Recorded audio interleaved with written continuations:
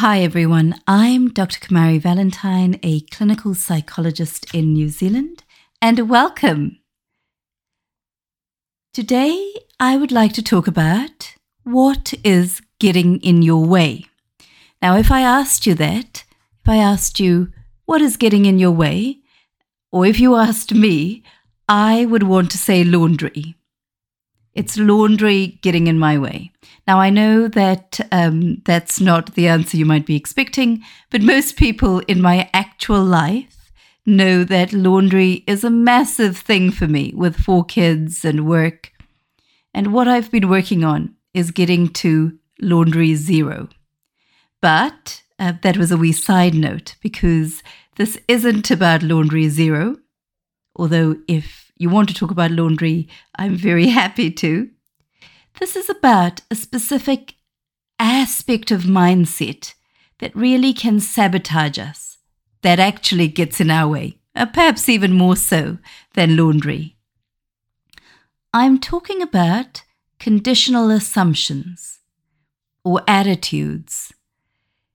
These layer of thoughts are often what we target when we're looking at why people might be sabotaging themselves.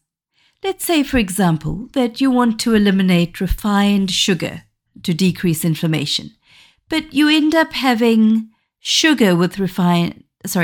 cream with refined sugar on the way to work or the health food shop or doing something in pursuit of this goal. We can see that you're sabotaging yourself. And why is that? So let's look at what we mean by conditional assumptions.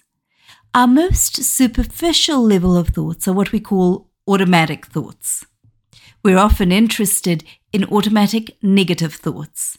Now, while they're superficial and the most easily accessible of the thoughts, that doesn't mean that they're always that easy to get at. These are the bits of thoughts, the half sentences, the small words that immediately come into mind. They give us access into our internal world.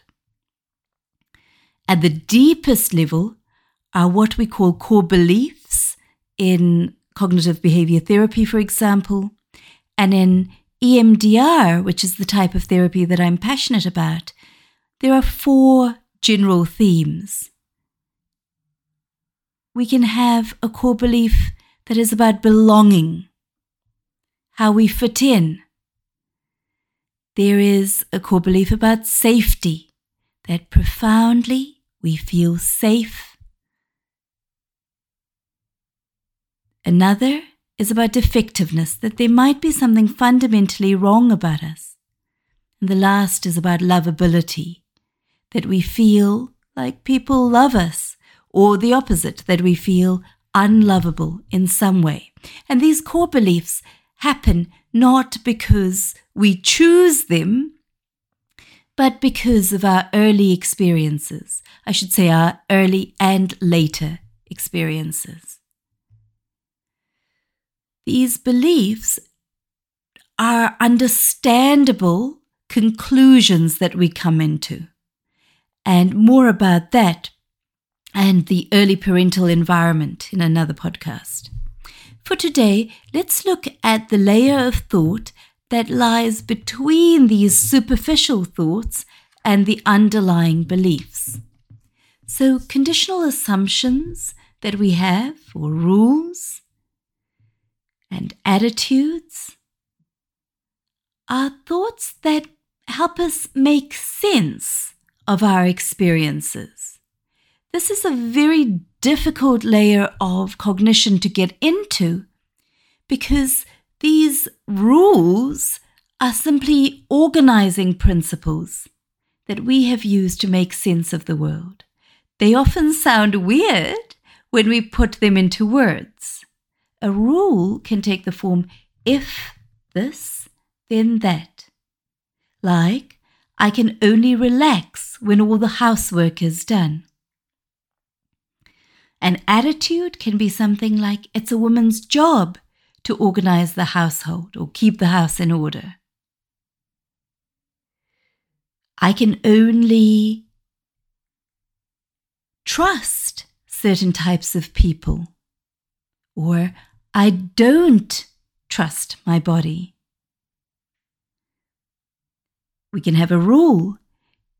In order to be successful, I need to sell a certain type of product, make a certain amount of money. Or I will only be confident if. An attitude can also be, if I say anything, bad things will happen, or I'll be made fun of. So these thoughts, these conditional assumptions are very sneaky. They are so unspoken. Shining light into them is very difficult. And like I say, they come out of our early experiences. They make sense to us of the world. I want to make the point that when we're working on these beliefs, and many people see this as a very cognitive or thinking activity, we simultaneously need to soothe the nervous system. It is not enough to just challenge these beliefs. Accompanying these beliefs is often a level of arousal, a level of heightened threat. What we do is we try to soothe the nervous system. So to soothe the nervous system requires us to use bottom-up techniques. So when we're challenging thoughts, that is often a top-down process working with the intellect. The bottom-up process works with sensation, with feeling. And if you're keen to know more, I have a free resource that I developed recently. So I have 5 foundational soothing skills that I use with essentially everyone I see. And I use these myself. You can access that training at www.kamarivalentine.com. When you click and you subscribe to my newsletter, my currently non-existent newsletter, but when you subscribe, you will get a PDF and a link to a video. In this short video, I walk you through those foundational techniques. We do them so that the nervous system is soothed and gets to a greater sense of safety.